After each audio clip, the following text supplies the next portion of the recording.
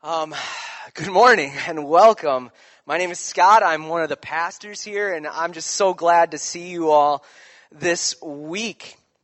And I wanted to share before we got going into the sermon. The last 2 weeks have been pretty busy for me. I have been doing some work for the building involving the countertops. I made the coffee bar this week, and the week before I'd been working on the vanities so you'd have places to wash your hands. Parents, I know you're thankful for that because, as we all know, children are little cesspools of germs, and they get us sick. And so it's important to have hand washing stations so that way the kids can go wash their hands, and my little Sadie knows what it's all about getting germs everywhere. But so I've been at my old company I worked at starting when I was 17 and worked at around till I was 29-ish, somewhere in there. They still like me enough to welcome me back. So they let me come and use stuff, and they donated the tile for the bathrooms, and the owner is very kind and gracious, and my family has a long history with them. So the last 2 weeks I've gone there, and the memories just came flooding back. The memories of making horrible time-consuming mistakes that takes a project that should take 2 hours and transforms it into a project that takes about 12 and just kind of sucks the life out of you as you're working on it. And I had this great time yesterday, Stan did a perfect impersonation of a client that is just too close for comfort as you're finishing something, just very interested in what you're doing. It was spot on, Stan. I feel like you've been in that position before in your history in which you've had clients like that. Also, I'm sorry that I had you do the intro. It was amazing. I forgot that you had lost your voice until Batman came up and spoke to us. But so I was doing this work, and these memories were flooding back, and I had one very specific memory come up on, I think it was Friday. And it was a memory of when I was 19. See, when I was 19, I believed. I had heard about Jesus all growing up, but never really understood him, didn't understand the Word of God. And in fact, at 19, I don't think that I knew the Holy Spirit until then, when he finally opened my eyes and revealed himself in the scriptures to me. But at 19, I very specifically remember working at Stone Dimensions because I had been depressed. I had just almost flunked out of UW-Madison because of a love for video games over schoolwork. And I was at this job that my brother had hired me to, trying to figure out what I was going to do with my life. And so I had 8 to 10 hours a day at this company. And for most days, what I would do is stand in an area that was about 2 feet by 7 feet and just walk back and forth, side to side, while holding this grinding wheel that's about the size of this microphone. And I would just do this. Now, for those who are listening to audio, you can't appreciate the acting that's going on. But I'm mimicking working on edges, working on stone. In fact, I would do things very similar to how this table is made. I would make things like this often. Now, that is boring. It's a boring thing to do that endlessly, over and over and over. And in that time, I had this great gift that I didn't think was a gift. I had this great gift, which was just solitude. Because the machines would be buzzing, and the only thing I had in those moments were my work and my thoughts. And I could not escape my thoughts in that time. Now, over time, I tried to medicate the thoughts with music and humor and stuff like that, and the radio. But sometimes the buzzing would just be too loud. And in the times when I couldn't distract myself, when the batteries had run out, because this was 10 years ago, and so you got maybe 2 to 3 hours of life from any device. And I was just in that silence, I had an opportunity that changed my life. I had an opportunity to sit there with the Lord, stand there and work, really. Stand there and work with the Lord, and he was able to not only speak to me, but allow me to speak back and confront issues in my life, confront things I was struggling with, confront ideas that I did not understand. And it was a gift and a grace. It was focused meditation. And that, I tell you all that because it was something that happened this week as I was preparing for the sermon. As I was preparing for today, I was thinking, as I was working upon a little verse in 2 Timothy 3:16 where Paul speaks to his student Timothy about the greatness of the Word of God. And he tells them that all Scripture is God breathed or breathed out by God. And he gives for 4 reasons. And I don't know, I'm just going to do this off the cuff. For correction, for reproof, for teaching and training. That God's Word has that effect. Now, I want you to take this Scripture within those 4 realms today. There could be a lesson for you in this Scripture.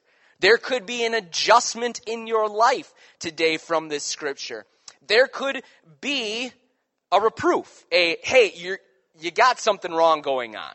I'm going to tell you honestly, my week, reproof. This is what this did for me this week. It was a reproof. It was not a mean rebuke, but it was a loving, kind redirect from the Lord. And I think I don't know if I said training, but specific, adjustable, get you stronger type training. That's what I hope this text does for you this week, that you would look at those 4 and say, you know what, this is what God wants me to do. Because as we are continuing in our We're Moving series, Dave decided to let me throw a curveball and talk about prayer this week. And I decided that I would talk about prayer as me and Dave were discussing it in a different way. And that's by going to a narrative. And it's a narrative in the beginning of the book of Acts, in Acts chapter 1.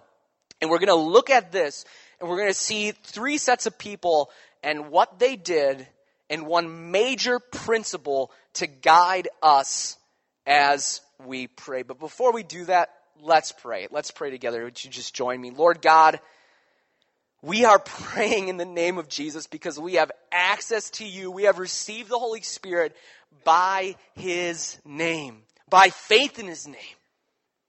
And since we believe that Jesus lives, and since we know what He has done for us on the cross and over the grave, we pray that you would take our prayers and that you would grow them. That you would help us to pray as the men and women prayed in this narrative today from Acts chapter 1. Help us to love you and respond to you in a way that glorifies you. It's in your name we pray. Amen. I just got an hallelujah, an amen from a baby out there. If you ever hear a baby screaming, just think that's an amen during a sermon. Because there's about a 90% chance my daughter Sadie is going to release one of those during this sermon. So that's just her saying, amen, Daddy. And just hear it like that, because that's how I hear it. So, we are in Acts chapter 1. And the context of Acts chapter 1 is that Jesus has died, He is risen, and He is speaking to His disciples. And we're going to start in verse 4. We're going to go through 4 through 11 just so I can explain some of this to you. So you understand what's about to happen in the major text. So this is just context. This is just so you have clarity. And it starts, and while staying with them, He, referring to Jesus, ordered them not to depart from Jerusalem, where they had been, the city of Jerusalem, but to wait for the promise of the Father. Which He said, you heard from me. For John baptized with water, but you will be baptized with the Holy Spirit not many days from now. This text begins, the context begins with a promise. Stay in the city, the Holy Spirit is coming, it matters. Stay there, wait. So that's what the disciples have heard. And so we continue in verse 6. So when they had come together, they asked Him, because they're confused, because they don't understand what's happening, Lord, will you at this time restore the kingdom to Israel? He said to them, it is not for you to know times or seasons that the Father has fixed by His own authority, but you will receive power when the Holy Spirit has come upon you, And you will be my witnesses in Jerusalem and in all Judea and Samaria and to the end of the earth. Just the important thing there, God is giving them power to go and be his witnesses. I think that's pretty important for us as we think about what's going to happen as we enter into this new building, what we need. We don't need to be savvy. We don't need to be articulate. Those are great things. You should be articulate. What we need is power from the Lord that will always outgain any skill set that you think you can achieve through practice or through some form of training. Skill from the Lord, power from the Lord is what we need and what we should pray for. In verse 9, when he had said these things, as they were looking on, he was lifted up, and a cloud took him out of their sight. And while they were gazing into heaven as he went, behold, two men stood by them in white robes. This Jesus who's taken up from you into heaven, and said, Men of Galilee, why do you stand looking into heaven? This Jesus who was taken up from you into heaven will come in the same way as you saw him go into heaven. So that's just the context. Lots of crazy stuff has happened. Jesus has spoken to them. He's given them directives about waiting for the Holy Spirit. And when they've received power, to go and be a witness for Christ. And the book of Acts actually unfolds according to this verse. If you read the book of Acts, you will see them go to Jerusalem, and then to Judea and Samaria, and then to the ends of the earth. It's almost like a table of contents of what's going to happen next. But that's a different sermon. Because this is where things get important for us. And we're going to read starting in 12 through 13, because this is the first action they take. They gather. In 12 through 13. Then they returned to Jerusalem from the mount called Olivet. So they had been with Jesus, they'd seen him ascend into heaven, and they go back to where Jesus had told them to go, which is near Jerusalem, a Sabbath day's journey away. And when they had entered, they went to the upper room where they were staying. And this is who came: Peter and John and James and Andrew, Philip and Thomas, Bartholomew, and Matthew, James the son of Alphaeus, and Simon the Zealot, and Judas the son of James. And then later it says, together, so it's not just the 11 disciples at that point, together with the women and Mary the mother of Jesus and his brothers. The first step they take as they approach prayer, as they wait on the Lord, is they gather. Simple, right? That seems pretty simple. Get together with people, show up, be there. It's not, though. It's not. And honestly, we're all examples of how it's not, because you know just as well as I do that you can be somewhere and not be there. You can show up to a place and have no openness or connection to anyone. And we all know the problems. We all know the reasons. We have excuses and we have reasons. And sometimes they might be as simple as like, my personality just, I'm worried about it. Sometimes it's because you're extroverted and the personality that's coming out isn't really you. And sometimes it's just the everyday waiting that we do now. It's like, at the building, Dave Petrick's doing something. I'm waiting for some glue to dry. I was going to check some Twitter and check some emails and look at some photos and do this and do that and do the other thing. Waiting, I know, is a problem for me. I am terrible at waiting now. I feel like I used to be better at waiting. There was a period from, let's say, about maybe 13. I think I got better at waiting around then. Before that, waiting was terrible.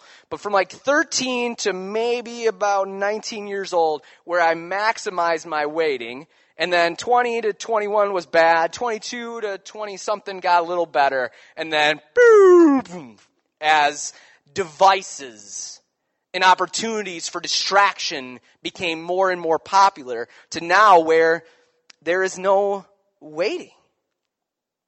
But you look at this passage. They're waiting on Jesus. And their waiting has a very, very specific nature. Now, before we go on, I want to show you this great video. It's a video of a man named Propaganda. His real name's Jason, I believe, and he shared at an event. It's a poem. It's a spoken word poem, and so I'm going to share some quotes from it in case it's too fast for you or if it's too hard to follow. But just try your best to listen because I think it's a great poem/video to hear in this context. Do we have it? Okay, go ahead. So I tend to think of life in terms of movie clips or tweetable moments. Somehow I've convinced myself they last longer that way. And my wife proved me wrong when she referred to my phone as my black wife. Now, I thought it was funny. I mean, we both giggled. Now, single men take notes. Now, I'm no expert, but I don't think she was kidding. She talked about some other stuff, which I really don't remember. I was too busy in my head composing a tweet where I would quote her with some sort of clever hashtag about marriage and about how much I love her to be paying attention to her at that moment. I think what snapped me back in was the silence, which indicated I was supposed to have some sort of response to whatever she was talking about. I told my father that story in hopes to get a little sympathy. My father, civil rights and Vietnam War vet, hopelessly charming on his fourth marriage, father. And rather than the customary nod that men give each other when they understand, he proceeded to tell me why he failed as my mother's husband. He said it was the same reason half of his platoon died in Vietnam, and the same reason you are deathly afraid of your daughter becoming a teenager, son. You can't hear past the explosions, either the ones that already happened or the ones you anticipate. See, the former paralyzes. Living life in a rear view mirror, driving full speed across traffic into the center divider. So shell-shocked, you too stupid to duck when bullets are flying. Or the latter. Your life a game of capture the flag. So focused on the finish line, you stepped right on a landmine. So ready to attack the day. Frustrated because you can't find your keys. Focused on the meetings you finna miss and the traffic you finna sit in to realize you've been holding your keys the whole time. Slow down. You've been hypnotized by the possibility. Son, I couldn't hear past the bombs. And the first one didn't kill me and the second one ain't even happened. Yet it ended our family. He told me a love story of a woman born before him. He said, but I knew her from before, and at the moment of conception, there was an eternal connection. And although I didn't know it then, I'd fight for her affection. It's this war we've been waging since day one of creation. And only when you lose her do you learn to appreciate her. Like even when I'm with her, I'm itching to get rid of her. And she only gives you one shot. Blow it and she's gone. And I took advantage of her. That's why I'm telling you this, son. You can't rush her or slow her down. You better keep her on your side. She will slip through your fingers like sand. Her name is time. And she told me a secret. She said multitasking is a myth. You ain't doing anything good, just everything awful. And she begged me to stop stretching her thin and stuffing her full and stop being so concerned with the old her and future her, but love her now. Her presence is God's present, and you should be that present. So I guess you could say, I guess I can say I've been through a divorce now. Me and my phone are no longer married.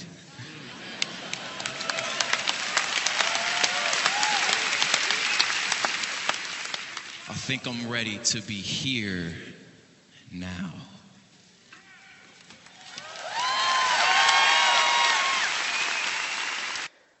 Two things I hope you heard in that.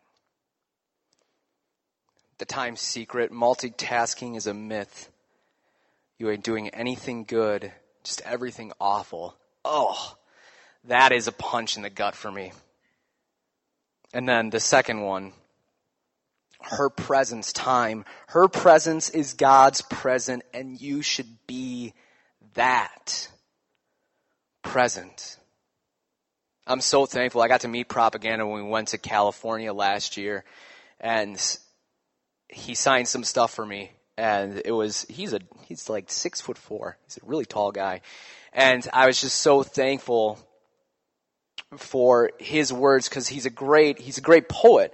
But he speaks truth in those situations, that the reality of my prayer life is clouded by the fact that when I'm there, am I there?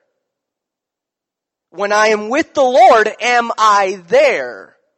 Or am I just spouting off a prayer really quickly because the necessity of this prayer is important, but getting to the next thing exceeds this moment? That I needed to be there and not be there with God. And so that's where I want you to start, to hear that principle: be present.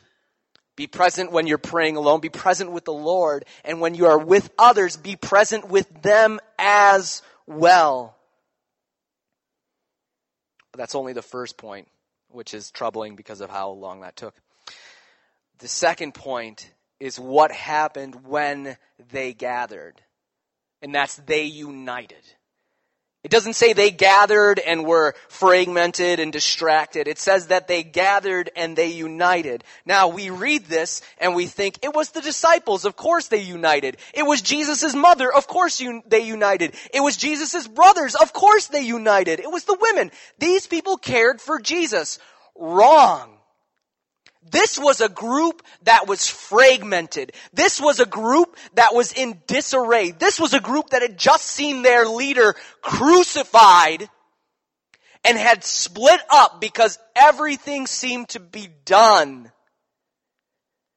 And then he came back and he brought them back and he brings them together. And you just have to say, they didn't come together and everything that had been in their mind about what had happened was forgotten. They came together with memories. Memories that Judas, one of the 12, was the one that betrayed Jesus for a prophet. That Peter not only had denied Christ after following him so passionately, but once he had finished denying, he quit. The story of Peter is that he denied and then he said, I guess I just quit. And he went back to fishing. Jesus had to go and get him to stop going back to his old job to get him to return to the labor of the Lord. John alone went to the cross. So there's probably some bitterness there. Hey guys, I went and saw Jesus. I'm now supposed to take care of Mary. What's your deal? Thomas doubted. Even Mary and the brothers. During Jesus' ministry, they were trying to get him to stop doing what he was doing at times. And the list goes on. And so you think, here is a group that's coming together, that is gathering together, that is united in prayer, in that climate, with those emotions? Yes, they were. And so the question in our heart should be, how? How do you get over all of that and unite together? How do you unite in prayer? How do you unite as a body of believers? And there's one word, it's forgiveness. Now this last Monday I was meeting with my small group, one of my small groups, and they complained that I never make mention of them. So here's me making mention of you guys. You'll really appreciate that. But we were talking about forgiveness in relationship to prayer, and I want to tell you, forgiveness is necessary in prayer. And Jesus says it twice. He says, as he teaches in Matthew during the Sermon on the Mount of how to pray, as he teaches the disciples how to pray, he says two things.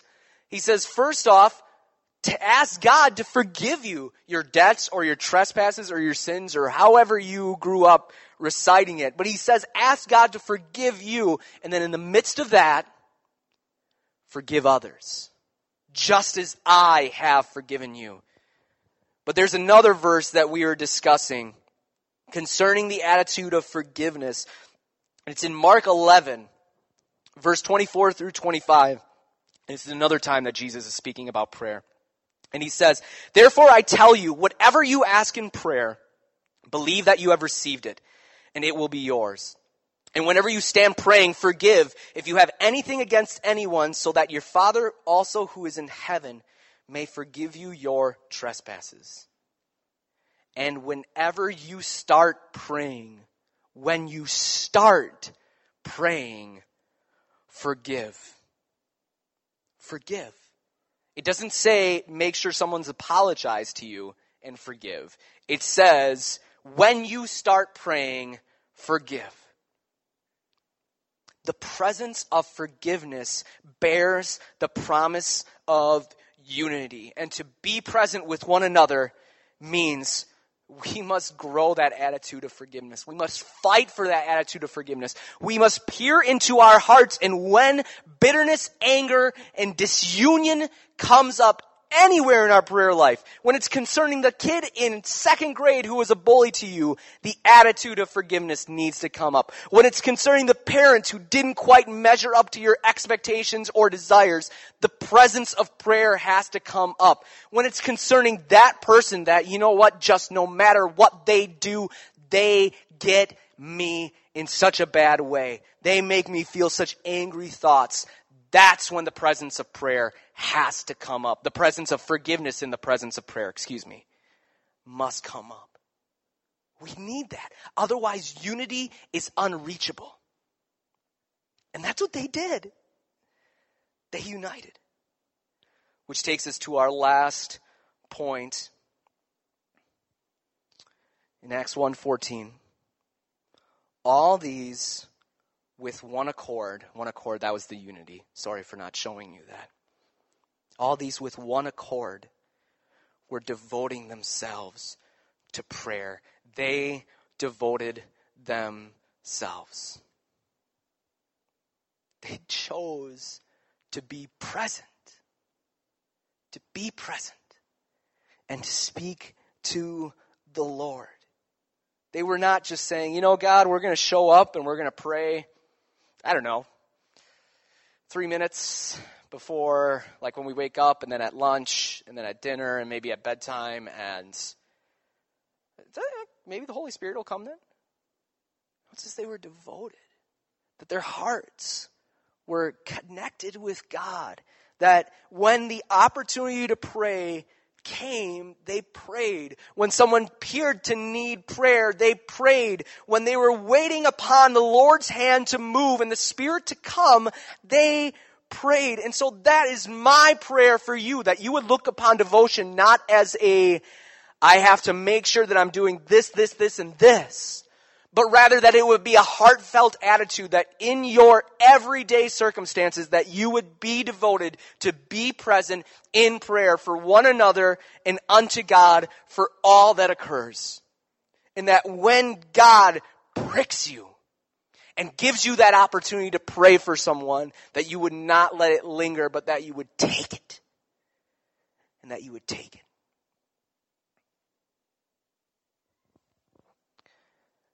Going through this week,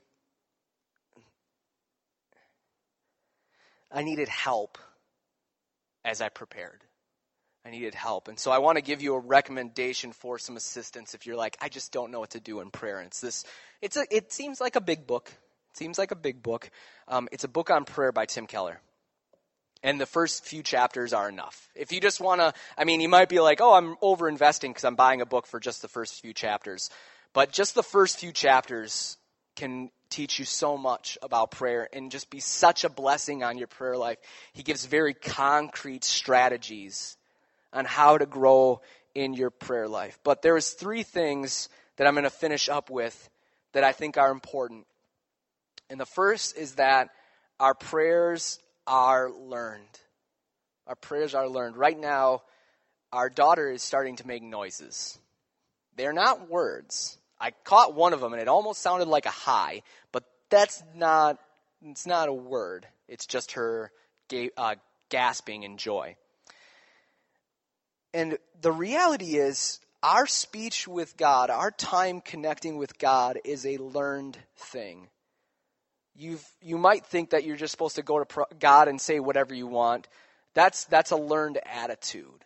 And the way we pray to God is a learned thing. That's why Jesus taught the Lord's Prayer. And all that is to say is, if you want to speak to God in a language that is powerful, is convicting, and helps guide you through what you need to do, look to people that have prayed in the Scriptures. Look to ways that God has taught us to pray. Read the Psalms. I'd encourage you, as we approach the building, if you just pick up a psalm a day, and you read that, and then you think about it, and you just pray, oh, Lord, this week, I think I read Psalm 29, and it spoke about waiting for the Lord. And I'm like, this is exactly what I'm preaching on. This attitude that it is describing, the way that we have to view prayer of, we're waiting for God to come and intercede and rescue. And I wouldn't have had that. I wouldn't have had that language if not for reading Psalm 29. So just start there, just read a little bit, and then as you pray for healing, as you pray for grace, as you pray for God's presence, as you pray for God's help, let that language seep into you and overflow. The second point that I wanted to share is that our prayers must seek God. Don't let your prayers just be about quick little things. Don't let them be 30-second prayers. Like, Lord, bless this food to my body, amen. Or, Lord, please let Sadie finish cutting her tooth so that she doesn't wake up Hannah all night long, and then I feel guilty in the morning. Amen. Like, those are important prayers. I should be praying for Sadie, but I need to be praying bigger things and longer things. And I was convicted when my brother, Aaron Elkhorn, spoke about praying for his children in the other small group. I was like, I need to pray for my daughter. I need to pray for my daughter more than I pray right now.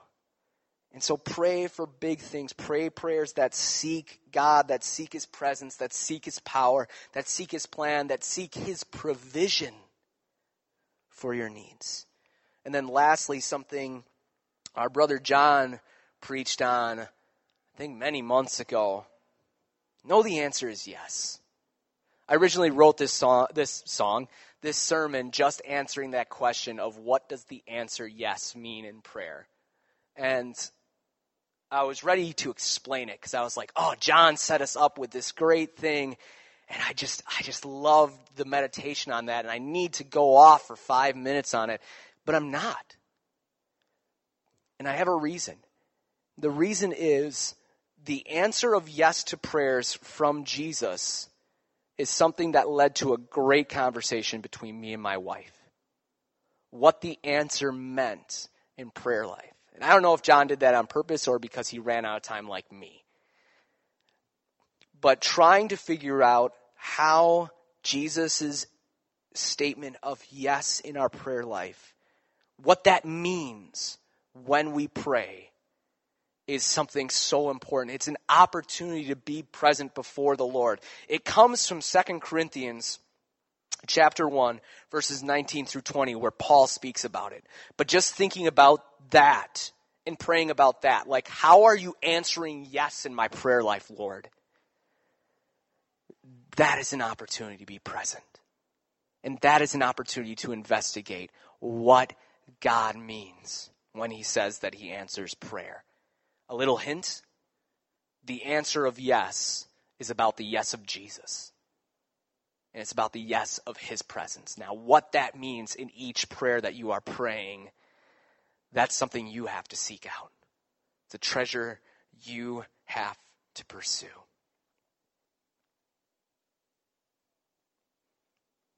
I would encourage you to be present.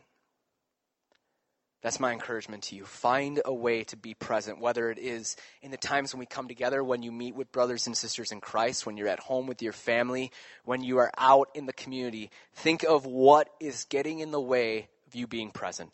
Don't burn yourself out. Don't think I'm saying get rid of music, get rid of podcasts, get rid of watching TV on occasion, get rid of reading fiction books, nothing like that.